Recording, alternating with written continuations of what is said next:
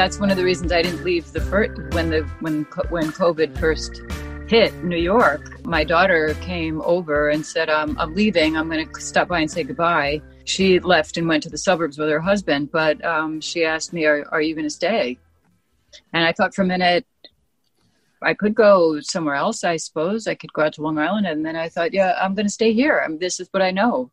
I know the stores. I know, we have our pets and all of that. So yeah, we ended up staying, and we probably will end up staying regardless of what happens. But it is something that we have thought about mostly in terms of that context. I'm based in Queens myself, which, was obviously about as hard hit or probably more hard hit than any other place in the country around, late March, early April. Certainly I was going through some of these scenarios in my brain. And one of the things that I kept coming around to was like, is a place like New York worth living in when you don't leave your apartment or don't leave a 1 or 2 block radius? The space that we are confined to, and we are confined to a space, is a lot more claustrophobic than it would be in a lot of other places in the country. I totally get that. And if I had a child, I might be thinking the same way. I mean, we have a dog, which is not like, it is like a child, but not really like a child. So the fact that we can go to Central Park is huge. And now that it's opened up a little bit and we can go to 1 or 2 restaurants and eat outside, that's great. I miss going to the Met, but I'm still here because I love it.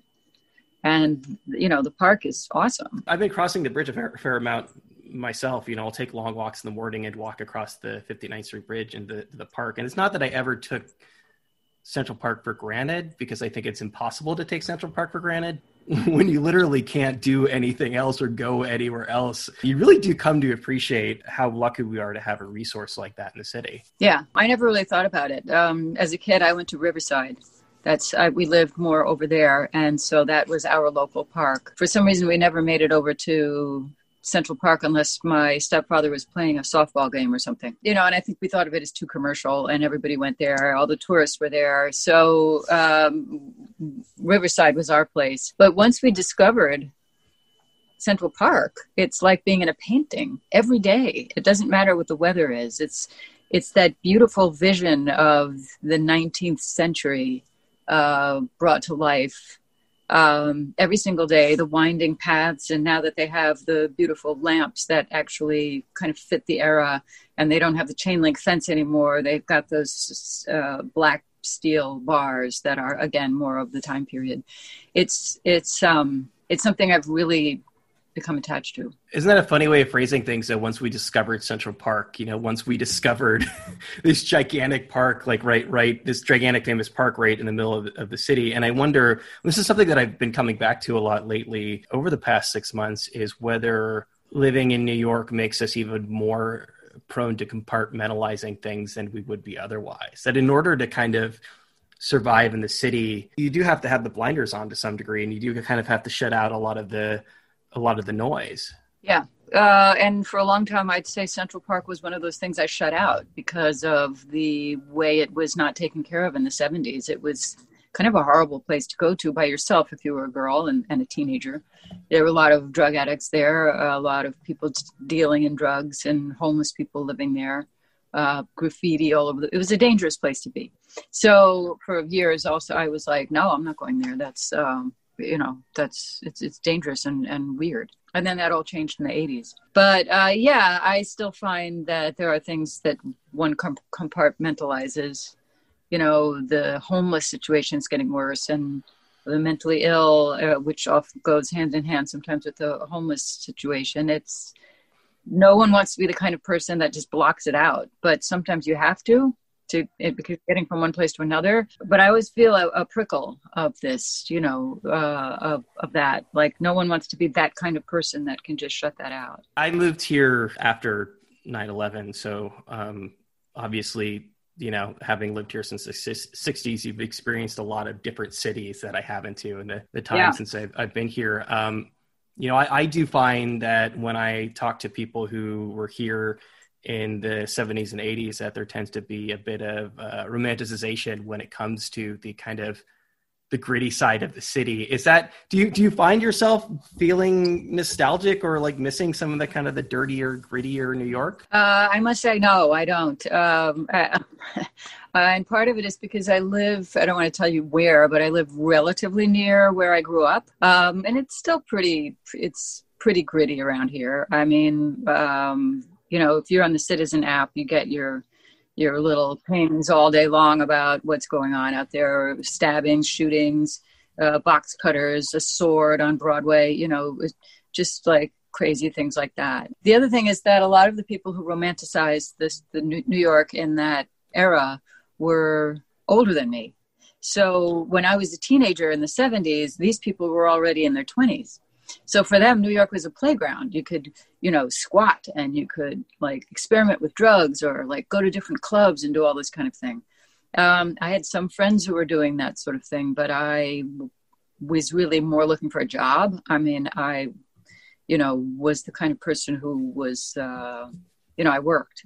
So, I wasn't going to be like out there taking drugs and trying to squat in some place. It wasn't fun to be a kid in the 70s. Trying to be a messenger, for example, which I was on 42nd Street. There was very little that was amusing about all of that. So I don't really feel nostalgic for it. And then being a mom, I felt, I was concerned for my daughter. What kind of city was she going to grow up in? She was very independent. As a teenager, she was taking the subways and which I was proud that I could raise a kid who could both take cabs and take the subway without fear. So I wanted a safe city for her. You alluded to this a little bit earlier when speaking about COVID specifically, but obviously when a lot of people have kids in the city, they have that conversation about whether or not they do want to move out and kind of give their children a little bit more space than they would have otherwise. Was that a concern that you had once you were going through that? Oh, I felt that there was no real, I never thought about moving away. There were times where I rented a place out of town and eventually bought a place to be out of town if we wanted to go there for the summer or something like that. It never occurred to me to go. I guess I had figured out certain things about her education and those things were working, and she had friends and we had a support system here in the city. So I never thought, would it be better to go somewhere else? I just assumed it wouldn't be. I'm on the Citizen app too, and I have I very much have a love-hate relationship with that app where I'll just like install it for long periods of time. I don't know whether if you were an alien landing from Mars or Toronto or something and your only orientation with the city, your only context for the city was the Citizen app, I think you would have a very lopsided view of what the crime is like in New York. Well, I wonder sometimes myself, like, when did all this begin? I mean, was this going on all the time and I just didn't know? I mean, because now I know. And sometimes I think, are these things real? And I think they are real because occasionally one or two will poke through into the newspapers. So,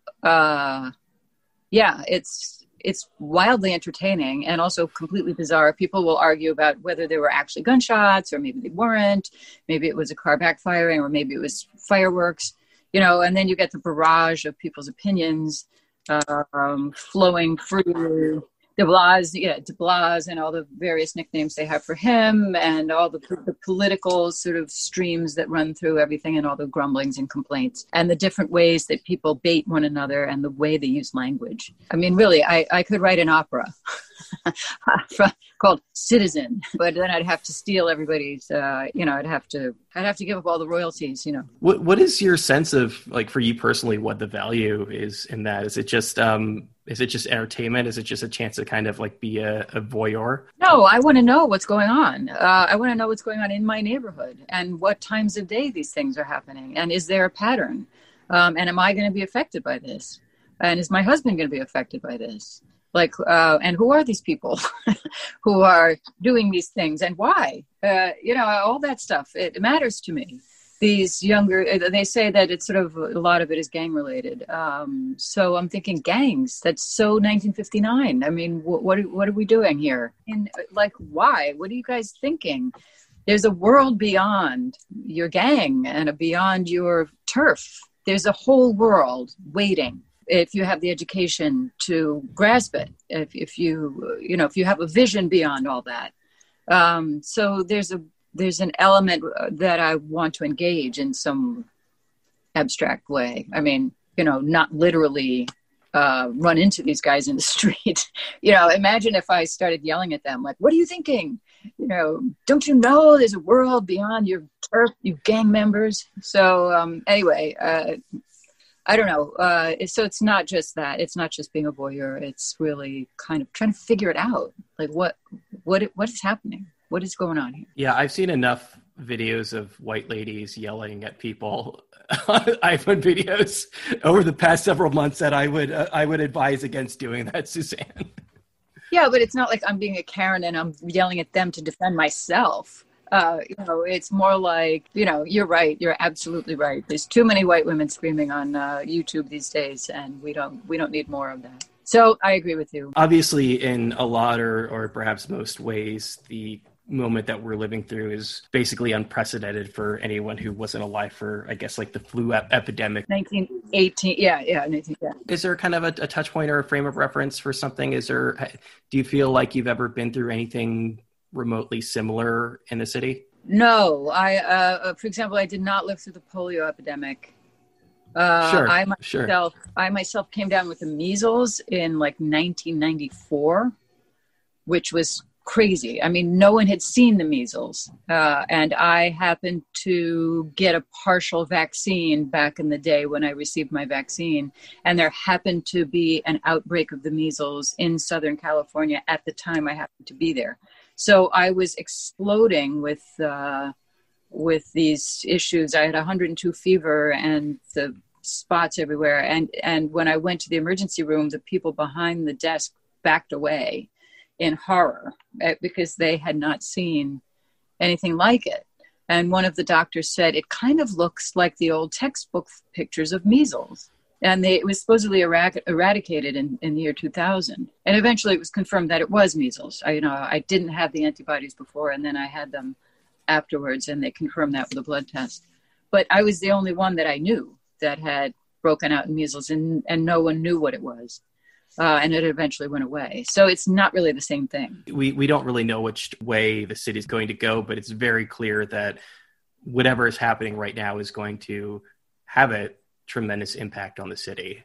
So having lived through a number of different periods of the city, and obviously, 9/11 being a huge touchstone, do you get a sense of having lived through something that was as transformative as this current moment likely will be? Well, I guess if there's any, at first I was sort of thinking of 9/11, but 9/11 was sort of a big surprise. It happened all at once.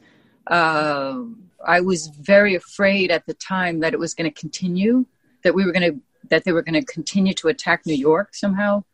And that never happened, which I was greatly relieved about. So obviously the pandemic is different because it's so insidious and it's affecting the whole country. But it has affected New York. And it's affected it in a very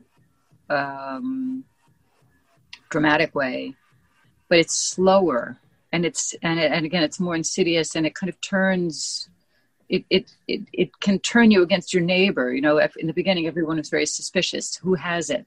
Who got it? Who's contagious? It is a little less of that now because of the metrics that I think Cuomo has been using. So it's a little more predictable. And now we know if the masks actually work, the social distancing works, the hand sanitizing works. All of it will work if you just do it. So it's eased up a little bit here, but not in the rest of the country. So, I mean, it has its parallels in some ways, but in some ways it is really, truly unprecedented. That's interesting. I don't think I've heard anyone quite contextualize it like that, where, again, I wasn't here for 9/11, but, I've been here for a number of different events. I've been living in the city for probably 15 plus years now. And one of the things that I've always told people, because obviously people have a very clear idea of what New York is like and what New Yorkers are like. But I found that when you do need help, or, when there is some kind of big event happening, whether it's a blackout or whatever, that New Yorkers are generally very helpful people, and, and they will they will work through something. But this is clear. This is an instance. I mean, you're right, especially in the March-April timeframe where no one was really to be trusted, it seemed like. Yeah, there was always the fear that someone in your building might have it, or maybe they left it in the elevator on a button. Everybody was running around wiping things down. So some of that has abated a little bit because now we know it's really more airborne. Now there's rules, like, you don't, it's only one person in the elevator. Most people are taking the stairs. So there's that. Do you get a sense of how this current moment is affecting you as a songwriter? Yeah. I mean, there are a couple of other projects that I have that I'm trying to finish up that sort of take precedence over songwriting. But every so often I'll get an idea and I'll start writing it down. During the time of the Apex, I found myself very obsessed with those numbers every day that Cuomo was stating at the beginning of each of his briefings. Who died, how many people died, and where were they? And those numbers that created this kind of weirdly even order. And I always wondered, why wasn't it more random? How did it get to be whatever it was, 799, and it kind of went up there gradually, and then then it plateaued, and then it went down. How did that work so evenly? I don't get it. I don't, there's like some weird order underlying everything that I found myself mesmerized by. So I started to work on a song called Apex and just dealing with the things I was hearing, the things I was seeing, the sounds around me, how still and quiet it was. So I've got a bunch of songs sort of rattling around that are like that. So yeah, at some point I'll finish them all up and come out with an album, but that probably won't be till 2022. Is that common for you? Do you feel like that songwriting is a tool that you have, or an arrow that you have in your quiver to process some of these complex feelings? Yeah. It's my way of making sense of things. And usually I tend to be very slow. I'm not someone who writes in the heat of the moment. Generally, the Beauty and Crime album, which was about 9/11, didn't come out until 2007. So that was 6 years. And New York was doing really well by then. I mean, it was still in the shadow of 9/11, but we had become a thriving community again pretty quickly after that. You hear all these stories about effortless songwriting. Do you find that there is any relation between the amount of effort and the amount of time that goes into writing a song and the quality of the song? Not particularly, although I do find that the best songs, in my opinion, that I've written are songs I've thought about a lot ahead of time. And then in the right moment, I sit down and then I get the whole thing done in like an hour or 2 hours. I've had a couple of really good songs come out just like that. The songs that you lose interest in, or the songs that you end up cutting and pasting, are not necessarily as good, but that doesn't mean that the audience doesn't like them. I mean, a song that was very cut and paste for me was Marlena on the Wall, and that became a hit in England. So, I mean, I thought literally no one was going to know what was it about, and I didn't think it was all that good. But other people really liked it. So that just goes to show you can't always rate your own work. I found that I've had this impulse with things that I put out into the world, where when somebody likes something that I think is not one of my best efforts, I almost have like a kind of a combative reaction to it. Like, how dare that be the thing of mine that you liked? Do you find that you often question what it is that people really latched on to something and why something really resonated with others? Not really. I mean, I just understand that people like it because, they get some meaning out of it, and the meaning is really personal to them. I just understand that people, once you write the thing, it's out there. It's like a piece of sculpture. People interpret it. They walk around it. They kind of take it for themselves if it means anything to them. And it's almost like what you meant doesn't even matter anymore. It's really the fact it just stands up on its own. Do you think in that respect then that being a little bit more veiled or being a little bit more abstract, it actually can work in a song's favor? Oh, yeah. I like that in a song. I think that I don't always agree with people who are very confessional and say, here's what happened. I had this boyfriend and he said this and I said that. I mean, because then it's so specific. And unless you're in that exact situation, you may not care. Whereas if you can play with it a little bit or give it a different spin or a different perspective, I just find it's just more interesting for everybody. Are you ever concerned about being too personal on a record? Are you ever concerned about offering up too much of yourself? By the time it gets to the record, I've cut out anything I don't like. If I stand on a stage and I feel myself shrinking away, if I can't get the words out of my mouth because they're too personal, then I don't sing them. I just cut the verse out way before I've even sung it to anyone, usually. So by the time the album comes out, I'm like, I'm over it already. I'm like, here, take that. Thanks, bye. I assume, though, that means that your relationships to songs must be constantly evolving then. Yeah, for sure. Especially in the formative moments, there are moments where you're in love with it and you can't get enough of it. And then there's moments where it all cools down and you're like, whoa, okay, wait a second. And then there's moments where you tweak and maybe and then sometimes you just lose interest. In the instance of something like the new live record, is that an opportunity for you to kind of go back and re-examine these songs? I assume that a song, for example, that you've been playing since the 80s is something that kind of just becomes muscle memory at a certain point. Do you lose a little bit of your relationship with it when it's something that you've played hundreds or thousands of times? Not those songs. The song Luca is a song I still connect with and always have and probably always will. It's not a hit song it's really not like any other song that anyone has ever had as a hit. And I know that. And so, no, I still feel it. And Tom's Diner, I still feel it because of its crazy journey. It started off as this really minimal existential song about sitting in Tom's and drinking coffee and feeling alone and having a memory.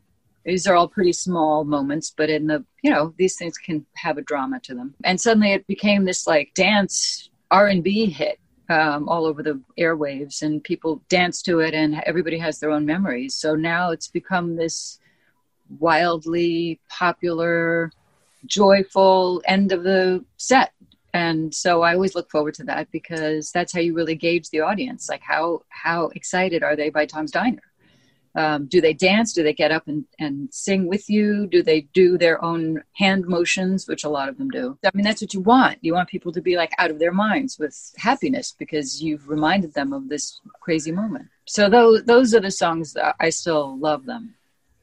But the other songs that I really love doing, for example, Thin Man, which I never had. We never really sang it out that much.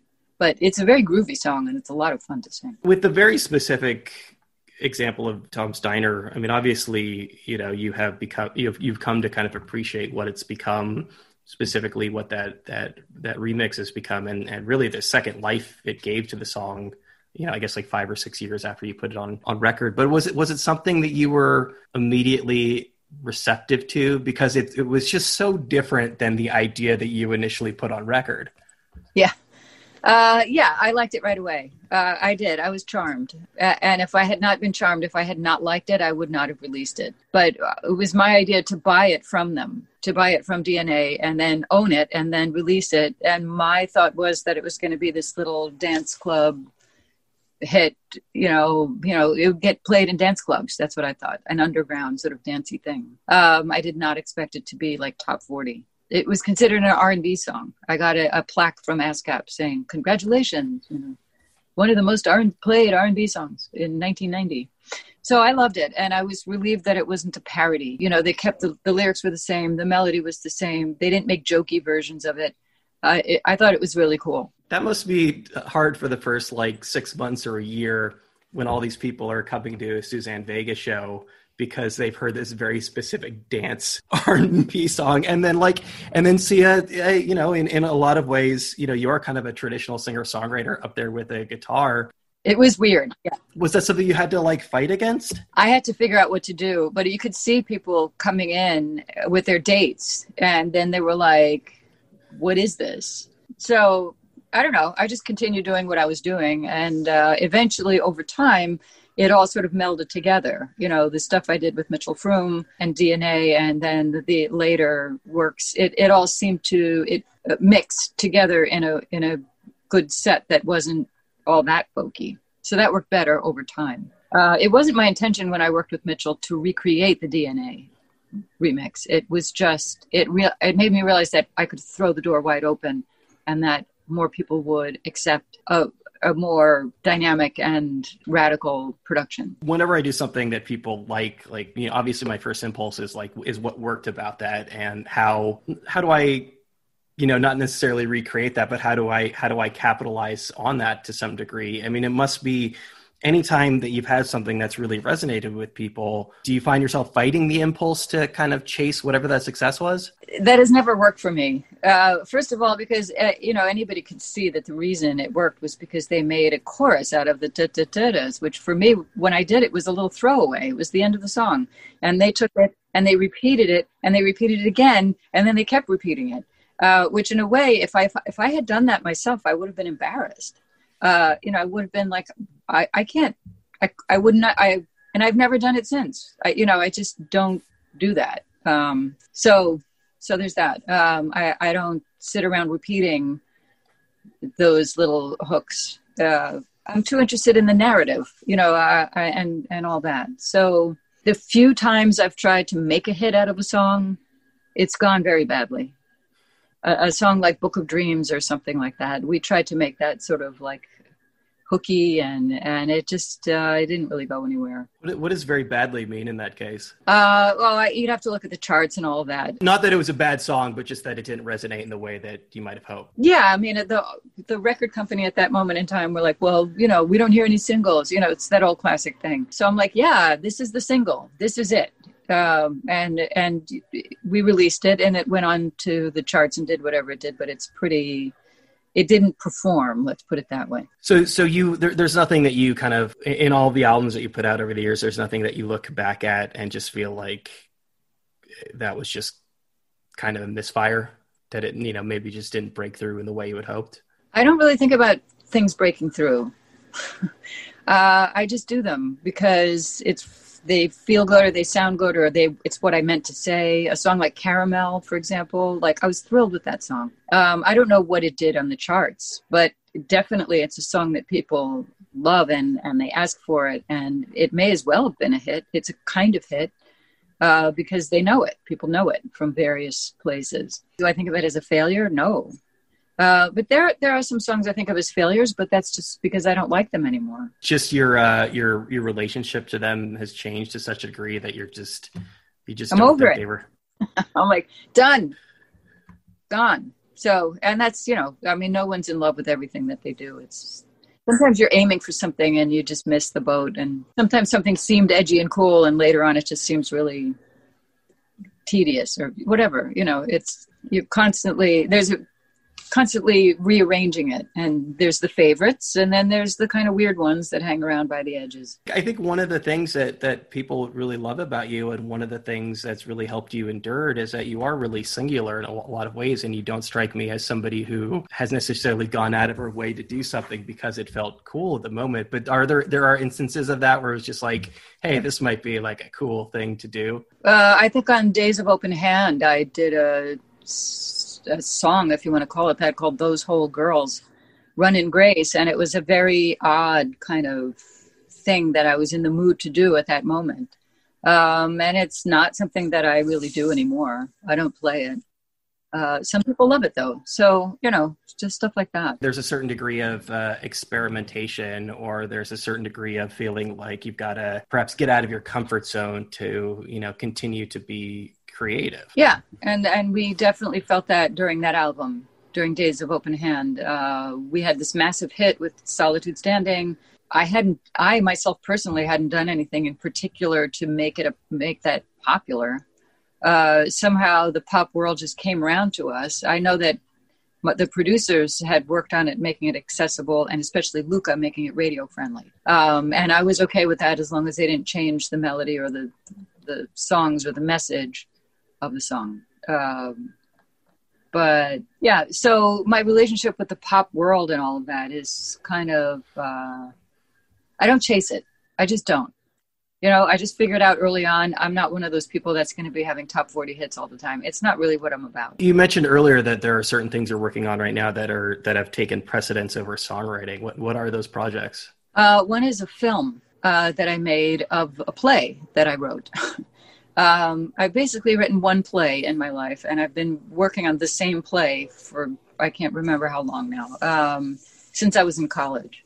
So I finally ended up with the final version of the play, which is called Lover Beloved, and it's a play about the author Carson McCullers.